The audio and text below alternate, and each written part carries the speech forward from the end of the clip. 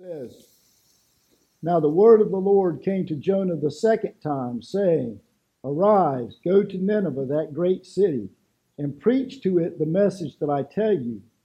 So Jonah arose and went to Nineveh according to the word of the Lord. Now Nineveh was an exceedingly great city, a 3-day journey in extent. And Jonah began to enter the city on the first day's walk, and he cried out and said, Yet 40 days and Nineveh shall be overthrown. So the people of Nineveh believed God, proclaimed a fast, and put on sackcloth from the greatest to the least of them. Then the word came to the king of Nineveh, and he arose from his throne, laid aside his robe, covered himself with sackcloth, and sat in ashes. And he caused it to be proclaimed and published throughout Nineveh by decree of the king and his nobles, saying, Let neither man nor beast, herd nor flock taste anything. Do not let them eat or drink water, but let man and beast be covered with sackcloth, and cry mightily to God. Yes, let every one turn from his evil ways and from violence that is in his hand. Who can tell if God will turn and relent and turn away from his fierce anger, so that we may not be perish? Then God saw their works, that they turned from their evil ways, and God relented from the disaster he had said he would bring upon them, and he did not do it. Now there's two things that I look at this scripture and I see.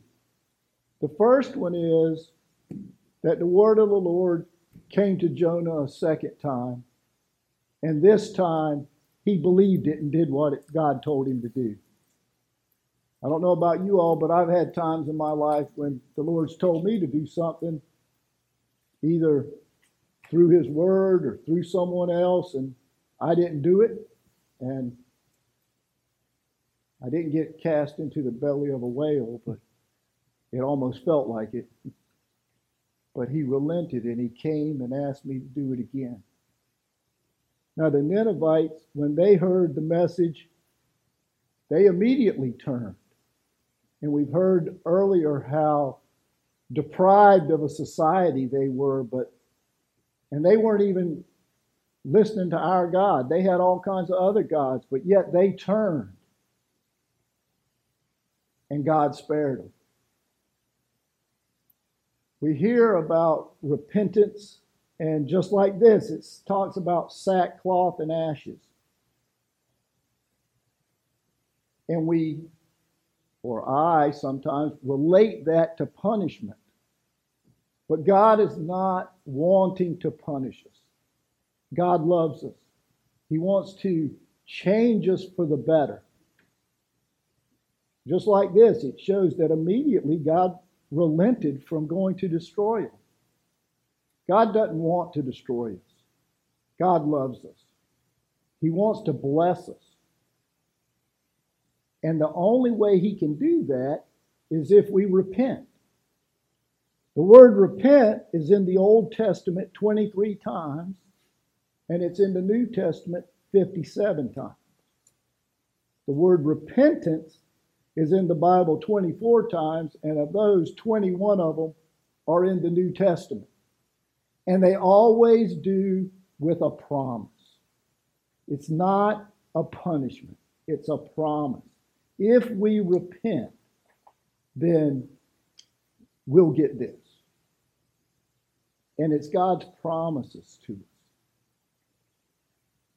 In Acts 2:23, it says, Then Peter said to them, Repent, every one of you, and be baptized in the name of Jesus Christ for the remissions of sins, and you shall receive the gift of the Holy Spirit. It's a promise. If you repent, your sins will be forgiven, and you will be given the Holy Spirit.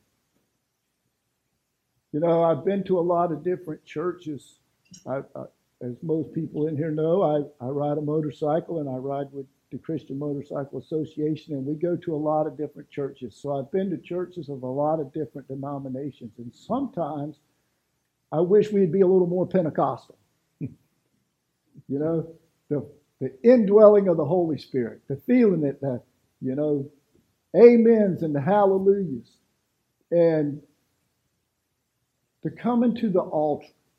We don't actually call this an altar, we call this a stage, but you know, there's verses in the Bible where we're told to come before the Lord. And we don't have to do it in a church setting. You can do it at home, you can do it on the side of the road, you can do it anywhere. But I believe that if we do it in a Christian atmosphere in front of our Christian friends, we don't have to tell everybody what we're repenting for. We don't have to tell everybody what we're praying for. But the Bible does tell us that confess your sins before one another. It don't, like I said, it doesn't mean you got to tell everybody. But we do need to repent. We do need to know, and the Holy Spirit tells us what we need to repent from. And if we want the promises of God that are in the Bible, we have to do what God says to get those promises. And there are so many promises that come after we repent. In Matthew 3:1-2, it says, in those days, John the Baptist came preaching in the wilderness of Judea, and he said, repent, for the kingdom of heaven is at hand. And in Luke 15:7, it says, I say to you that likewise there will be more joy in heaven over one sinner who repents than over 99 just people who need no repentance. Well, to be just, we have to repent. And to get the promises, we have to repent. We have to look at the stories throughout the Bible, and every story in the Bible is just not a story. It's a spiritual lesson. Everything in our Bible is spiritual. And it's all spiritual lessons. And it's promises. It's God's promise to his people, whom we are. We are his people. We are the Israel of today. He grafted us in. He made us part of his family. If we accept him, and if we accept his words. In 2 Peter 3:9, it says, the Lord is not slack concerning his promises, as some count slackness, but he is long-suffering towards us, not wanting that any should perish, but that all should come to repentance. God is pleading with us through his word to repent, just like the Ninevites did. In the 23rd Psalm, which I'm sure just about everybody in here probably knows by heart, it says, the Lord is my shepherd, I shall not want. He makes me lie down in green pastures. He leads me beside the still waters. He restoreth my soul. He leads me in the paths of righteousness for his name's sake. In some versions, where it says, he restoreth my soul, it says, he repents us. And in the opening part of this psalm, the dominant image is a shepherd caring for his sheep. He makes us to lie down in green pastures. He leads us beside quiet waters. He guides his flock in righteousness path. How many of us, when we think about that picture, isn't that what we want? To lie next to a gently flowing stream in a green pasture. To have someone feed us and take care of us. And that's what God wants to do. That's what he longs to do. You know, we know that sheep are prone to go astray. We've read elsewhere, it says, I have gone astray like a lost sheep in Psalms 119, verse 176. And we're all familiar with the parable of the lost sheep, where Jesus left the 99 to search for the one. The Hebrew verb for restore is shiv. In its basic form, it means to turn or to turn back, to return. It's also a word frequently used for repent. In Jeremiah 3:22, it says, return, the same word, shuv. O faithless sons, and I will heal your faithlessness. In fact, in Jewish tradition, the noun used for repentance, teshuv, is from the same word shuv, which is repent. And he's saying he will heal our faithlessness if we will repent. He will help us to be more faithful.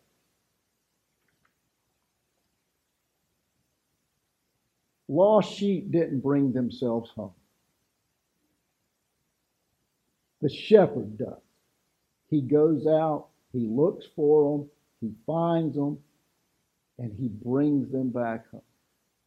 And that's what Jesus does for us. When we're lost, when we're out there, when we're struggling, he comes looking for us. He looks for us every day. He wants to help us. He wants to bring us back home.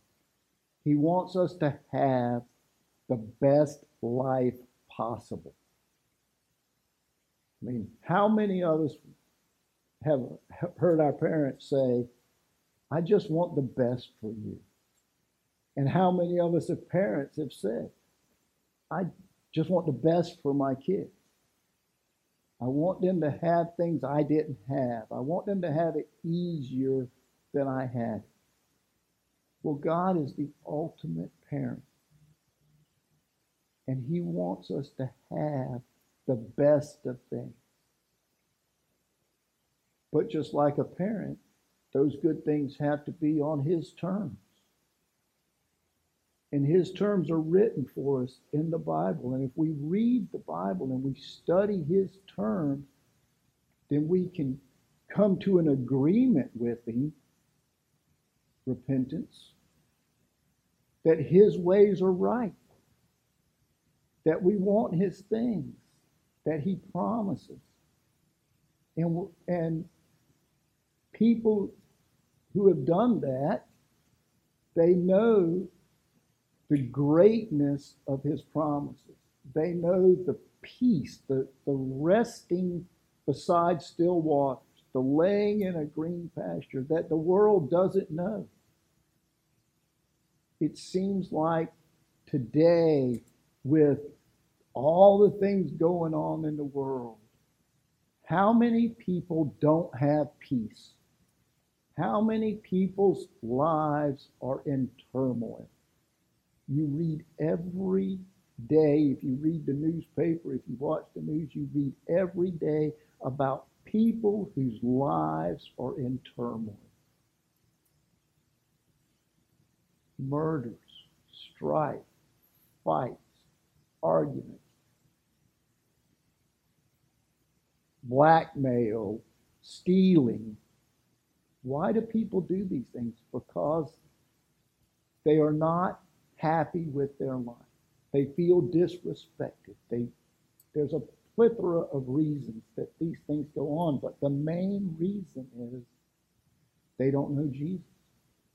They don't know the real God.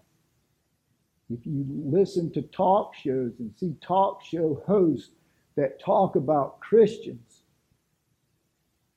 they don't know the real God. They don't know what a real Christian is. I had a friend that often said that You know, if somebody came up to you and looked at you and said, you know, I think you need brain surgery, and I'm a brain surgeon. Why don't you come over to my garage and we'll do it? Would you believe them? Well, no, you wouldn't believe them. Well, it's the same thing with people that profess to be Christians but don't act like Christians. Maybe they're saved. I'm not saying they're not saved, but I'm saying they're not sanctified. And to be sanctified, you have to repent, you have to believe God, you have to believe His Word, and you have to follow His Word.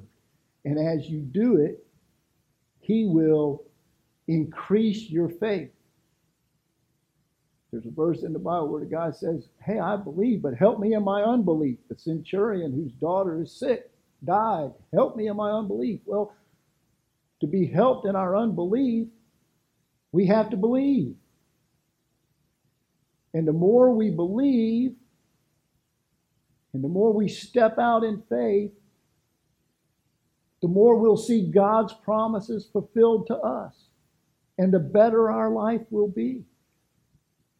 I mean, we have people in this congregation who are the most giving, wonderful people there are. I look at Caleb and Katrina, what they do for people.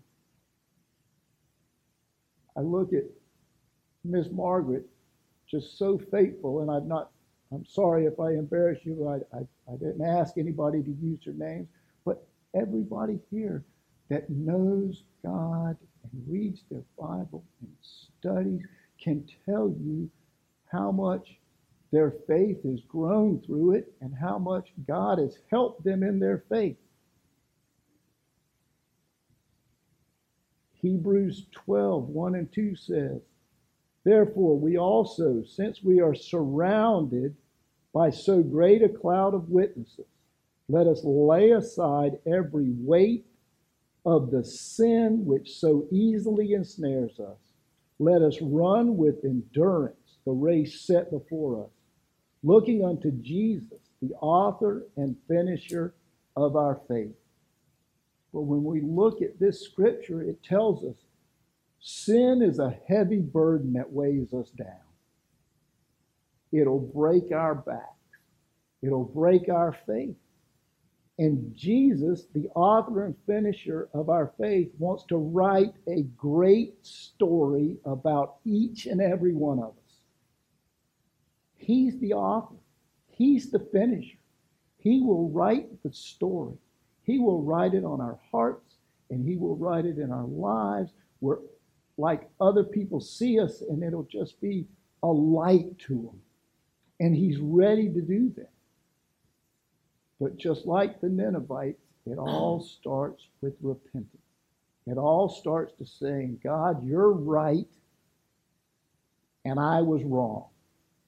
It all starts with believing that His promises are true. And if they're in this Bible, they are true. Matthew 11, 28 through 30 says, come to me, all you who are weary and burdened, and I will give you rest. Take my yoke upon you and learn from me, for I am gentle and humble in heart, and you will find rest for your soul. For my yoke is easy and my burden is light. Jesus wants to lighten our load. How many people don't want their load lightened? How many people feel the pressures of the world on them and want their load lightened? There's only one way to get it lightened, and that's to come to Jesus and come to Him on His terms. He's ready to do it. He's ready to switch yokes with us. He's ready to take on our heavy yoke and let us take on His light yoke. He doesn't want us to be weary and burdened. Go back to Psalms 23. He wants us to lay in green pastures beside the still waters. He wants our life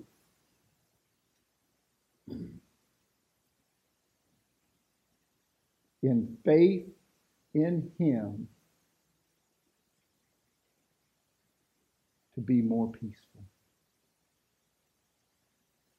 Isaiah 40:31. God affirmed to those who hope in the Lord will renew their strength. They will soar on wings like eagles. They will run and not grow weary. They will walk and not be faint. This verse is quoted as a promise of God's refreshment. It is a promise of God's refreshment, but it's something deeper than that. God's promises those that hope in Him that He will renew their strength while soaring, running, or walking. Soaring, running, and walking are activities. So God isn't giving us a picture of a sleeping Christian. He's given us a picture of an active Christian.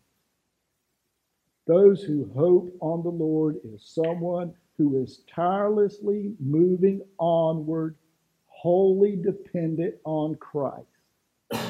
This is the portrait of the renewed Christian. Moving forward, running, walking, or soaring more towards God every day. In Revelation 2,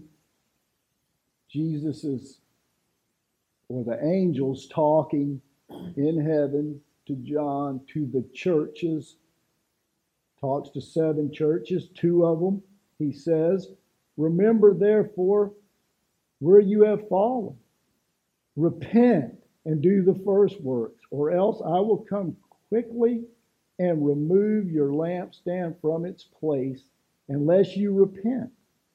But this you have, you hate the deeds of the Nicolaitans, which I also hate. He who has an ear, let him hear what the Spirit says to the churches.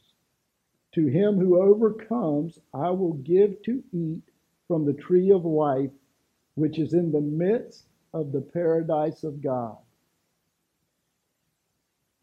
That is not just about when you die, you'll get to go to heaven. God is with us today. God is here with Christians today. We can have paradise on earth. He wouldn't tell us that He'll let us lay in green pastures and that He'll put us beside the still waters. Won't say, take my yoke, which is light, and I'll take yours, which is heavy. He wouldn't say, I will renew your strength. All of those promises are for us here, not way in the future when we die. And we have to believe that. That's part of faith. God is ready today. In verse 16, talking to another church, he says, repent, or else I will come quickly. I will fight against them with the sword of my mouth. Who has ears, let him hear what the Spirit says to the churches. To him who overcomes, I will give some of the hidden manna to eat. I will give him a white stone, and on that stone a new name written, which no one knows except for him who receives it. But there's 2 things about this passage that strike me. The first is, in Ephesians 6, it tells us that the sword, which he talks about, is the Word of God. God's Word is His sword. It says it's sharper than any 2-edged sword. It says it will divide, and it does divide. It divides what's right from what's wrong. It divides promises from punishments.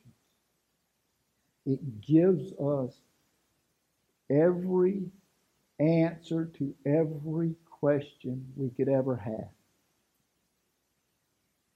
2 Timothy 3 tells us, but you must continue in the things which you have learned and been assured of, knowing from whom you learned them, and that from childhood you have known the Holy Scriptures, which are able to make you wise for salvation through Christ, which is in Christ Jesus. Do we want to be wise? We have to use his word. We should base our life on his word because it is the truest thing we will ever read. All scripture is given by inspiration of God. It is profitable for doctrine, for reproof, for correction, for instruction in righteousness, that the man of God may be complete, thoroughly equipped for every good work. We can be thoroughly equipped for every good work through reading God's word. When he talked to the churches, he said that he would give them manna to eat. Well, where did he give people manna to eat? In Exodus 16, God gave the Israelites manna to eat every day. Just what they needed for that day. They couldn't store up a week's worth because it would rot. The only day they could store up some for tomorrow was the day before the Sabbath, because they weren't supposed to work on the Sabbath, and it would last for 2 days. We are God's people today. He will give, and he says right there, he will give us the manna to eat. Manna was like coriander seed, and it was like wafers made with honey. Coriander seed is a dried fruit of a plant, and it can be used whole or ground. They have a mellow flavor, and it is slightly citrusy, sort of like a light taste of an orange. It has a note of sweetness. And dry roasting coriander allows the spice to take on a more robust floral aroma. The Israelites, when they came out of Egypt, they went into the wilderness of sin. I read that and it reminds me of the world today. The wilderness of sin. Yet they ate manna and quail and drank water that they didn't have to work for. God provided it. God provided it because of their faithfulness. Even though they argued about it and they complained about it, God gave them manna to eat. And he has given us manna to eat. In John 6:31 through 35 and 48 through 51, it says, "Our fathers ate manna in the desert, and it is written, he gave them bread from heaven to eat." Then Jesus said to them, "Most assuredly I say to you, Moses did not give the bread from heaven, but God the Father gives you the true bread from heaven. For the bread of God is he who came down from heaven and gives life to the world." Then they said to him, "Lord, give us this bread always."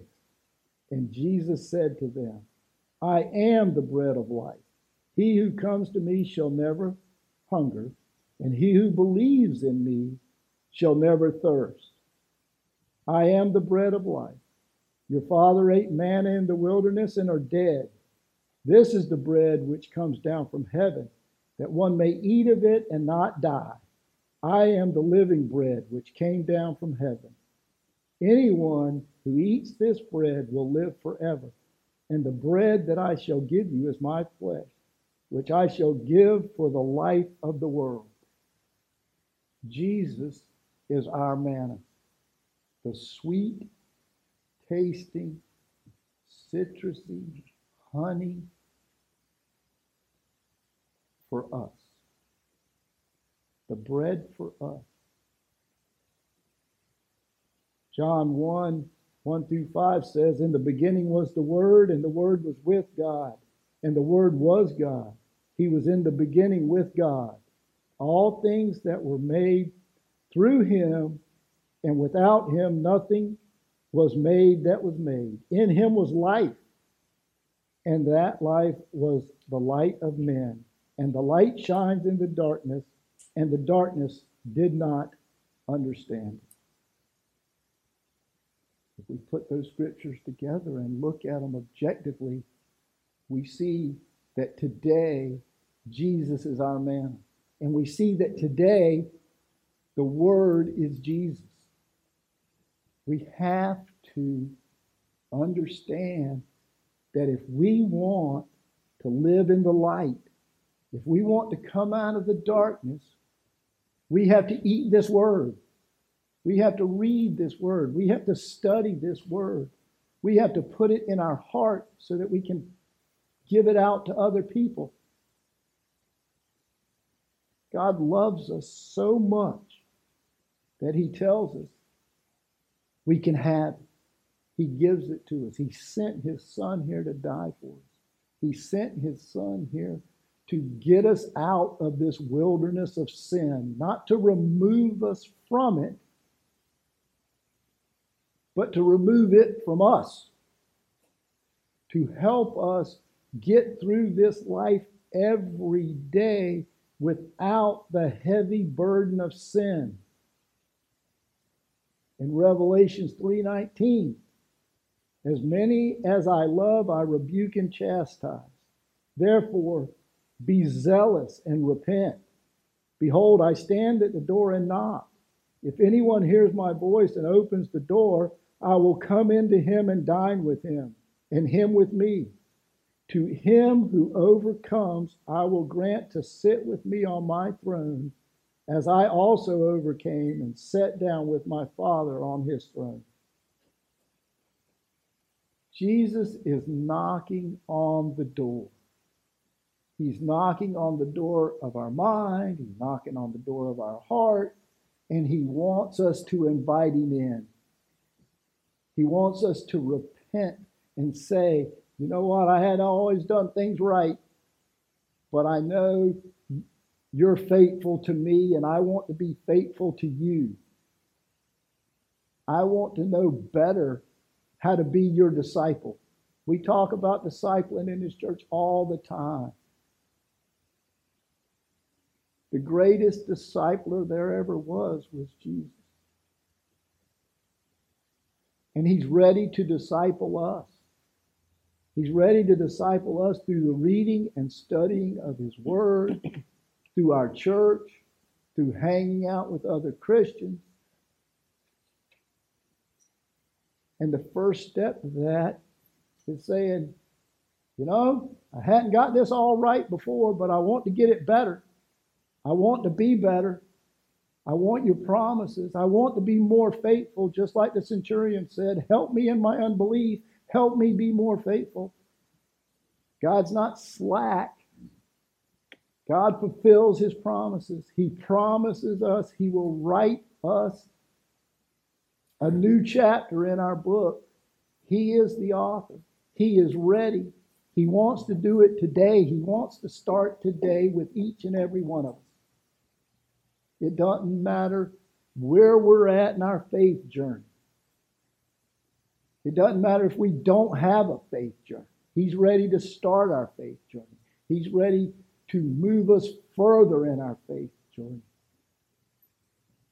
He promises to do that. And God is not a liar. He promises to do that. And God is not a liar. He's right here. He's in this building today. The Holy Spirit is right here. He wants us to come to him. He's searching for us, just like he would any lost sheep. He's searching. He wants to, if we're saved, if we're better than we were yesterday, he wants to make us better tomorrow than we are today. And he can do it. I guarantee you he can do it. And I guarantee you that if you get around Christians that have been made better, they will tell you their story about being made better. They will tell you that life today is better than it was yesterday. Yesterday it was better than it was the day before. I'm not telling you it's going to be easier, because the Bible tells us we have to work out our own salvation. It tells us we have to exercise like we're an Olympic, going to be in the Olympics. But it will be easy to live a life contented with God than it will be to live any other life you can have on this earth. God loves you. God wants the best for you. God is willing to help you get there.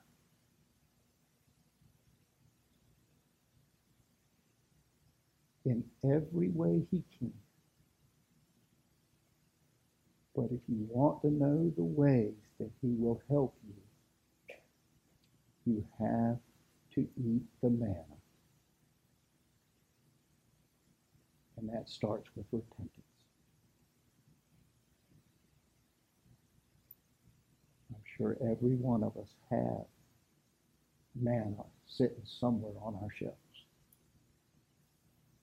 I encourage you to take it. I encourage you to eat it. I will tell you it is sweet. And it'll make your life more sweet. Thank you.